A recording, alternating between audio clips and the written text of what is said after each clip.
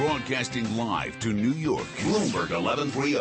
To Washington, D.C., Bloomberg 99.1. To Boston, Bloomberg 1200. To San Francisco, Bloomberg 960. To the country, Sirius XM Channel 119. And around the globe, the Bloomberg Radio Plus app at Bloomberg.com. This is Taking Stock. Coming up on Taking Stock, in 1998, then Vice President of the United States, Al Gore, made the first Iridium telephone call. This Iridium technology, by placing satellites in orbit, was supposed to revolutionize the way telephone conversations and data were transmitted. Well, we've got details from John Bloom, whose new book, Eccentric Orbits, the Iridium Story, gives us the details of the company's history. I want more details on today's big business news, Pimm. Let's go right to Charlie Pellet in the newsroom with the Bloomberg Business Flash. And thank you very much, Kathleen. Thank you, Pimm. We've got the S&P 500 index on track for its biggest gain in a month. That index moving within 1.4% of a record. We are brought to you by National Realty, providers of 100% satisfaction guaranteed. New York City Realty Investments. See them at nria.net.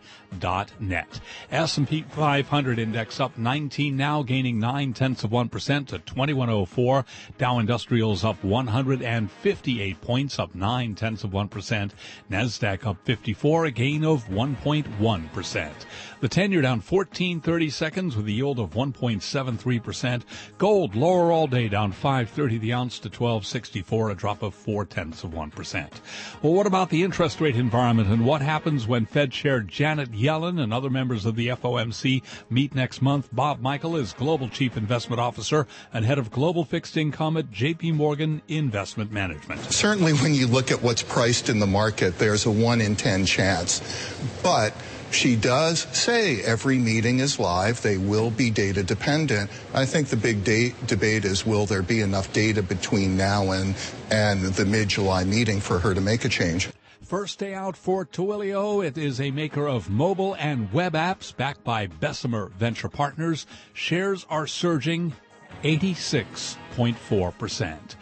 Crude oil up 92 cents a barrel, $50.04 right now on West Texas Intermediate. That is a gain of 1.9%. And at 3:32 on Wall Street. Now let's take a look at other news from around the world on Bloomberg Radio. Thank you, Charlie. From the Bloomberg Newsroom, I'm Jill Schneider. This news update is brought to you by the Jeep Grand Cherokee, the most awarded SUV ever. The Grand Cherokee continues to raise the bar with its luxurious interior and legendary 4x4 capability. Drive one at your local Jeep dealer today.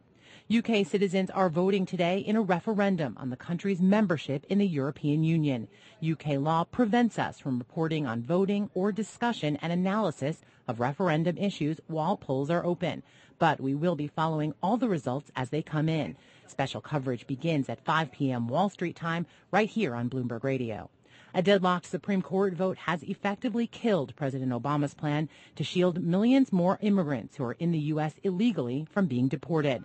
The president called the decision heartbreaking. It means that the expanded set of common sense deferred action policies, the ones that I announced 2 years ago, can't go forward at this stage until there is a ninth justice on the court to break the tie. This afternoon, after more than 24 hours, House Democrats ended their sit-in on the House floor. Georgia Democratic Congressman John Lewis led the charge for a vote on gun control legislation. We must never, ever give up or give in. We must keep the faith, and we must come back here on July the 5th, more determined than ever before. House Speaker Paul Ryan called the sit-in a publicity stunt that risks setting a dangerous precedent for American democracy. Global news 24 hours a day, powered by more than 2,600 journalists and analysts in more than 120 countries. From the Bloomberg Newsroom, I'm Jill Schneider. This is Bloomberg. Charlie? And we thank you. And again, recapping, equities higher today with the S&P 500 index now at 2106, up by 1%. I'm Charlie Pellet, and that's a Bloomberg Business Flash. You're listening to Taking Stock with Kathleen Hayes and Pimm Fox on Bloomberg Radio. Iridium. The Iridium satellite system was designed to revolutionize communications around the world. It also revolutionized the determination of many people to bring this company into the reality of operation. John Bloom is an author, an investigative journalist, and he is the author of a new book entitled Eccentric Orbits, The Iridium Story. It looks at the development, launch, and bankruptcy of Motorola's revolutionary satellite system. John Bloom, thank you very much for being with us. Thank you for having me. How did you first become interested in the Iridium story? Well, I met a man named Dan Calusi, who was retired in Florida playing golf, and had been the man who saved the system. But when he told me about it, I'd never heard of it. It was the most expensive and complicated engineering project ever done. It was more complicated than Los Alamos.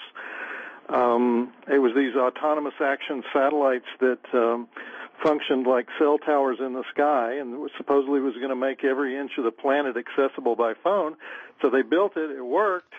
It was acclaimed by engineers all over the world. And so I met this guy years later, and I'd never heard of it. And so that's how I got interested in the story. But you know, they plowed through $11 billion in 9 months, and so it became, so the most extensive engineering project in history became the biggest bankruptcy in history. It was 1 year before Enron, so that record didn't last very long. But it was that was the original impetus for the book. Tell us something about technology then and technology now. I think that when things go so quickly, you kind of lose track of, even over a short span of time, how different things were and how far we've come.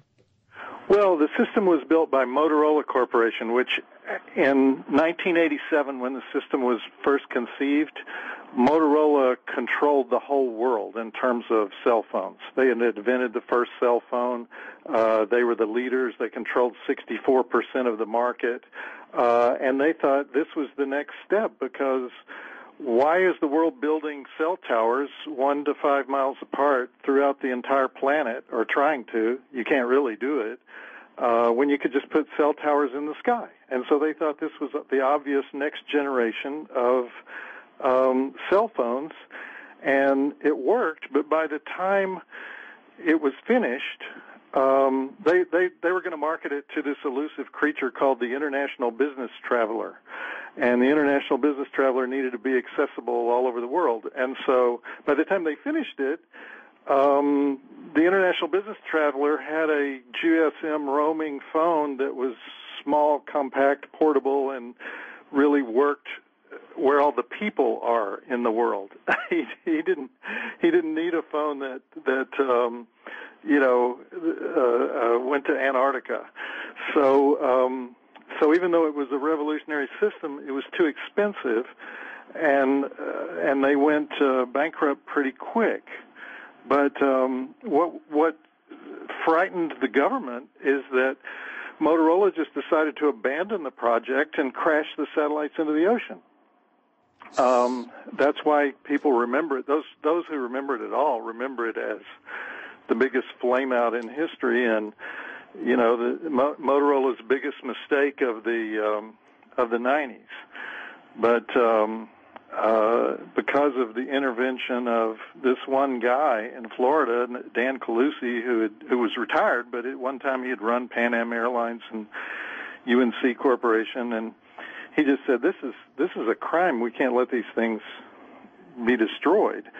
And so he got involved with the Pentagon, the White House, the Secretary of Defense, put together an investment group. What was strange is that any Fortune 500 company could have saved the system with just a few pennies, but they all passed on it. And so he put together this motley investment group that included Saudi Arabians and the Friends of Jesse Jackson, venture capital firm in Washington, D.C., and they, through enormous efforts and a little luck, they saved the system. It still flies today, and it's still the only one of its kind, and likely to be the only one of its kind into the foreseeable future. in fact, it's going to be used for the next generation of air traffic control, so we don't have any airliners go off the grid anymore and lose them in the ocean. So there's two stories: how Motorola lost the company, and how this little group, motley crew, saved the company. And then this phone became essential in Iraq and Afghanistan for our troops. All right. Well, we thank you so very much for joining us today. A fascinating story written by investigative journalist John Bloom, and it's brand new. Eccentric Orbits, the development, launch, and bankruptcy of Motorola's revolutionary satellite system, Iridium. We thank him for joining us today. I'm Kathleen Hayes, along with Pimm Fox. This is Taking Stock on Bloomberg Radio.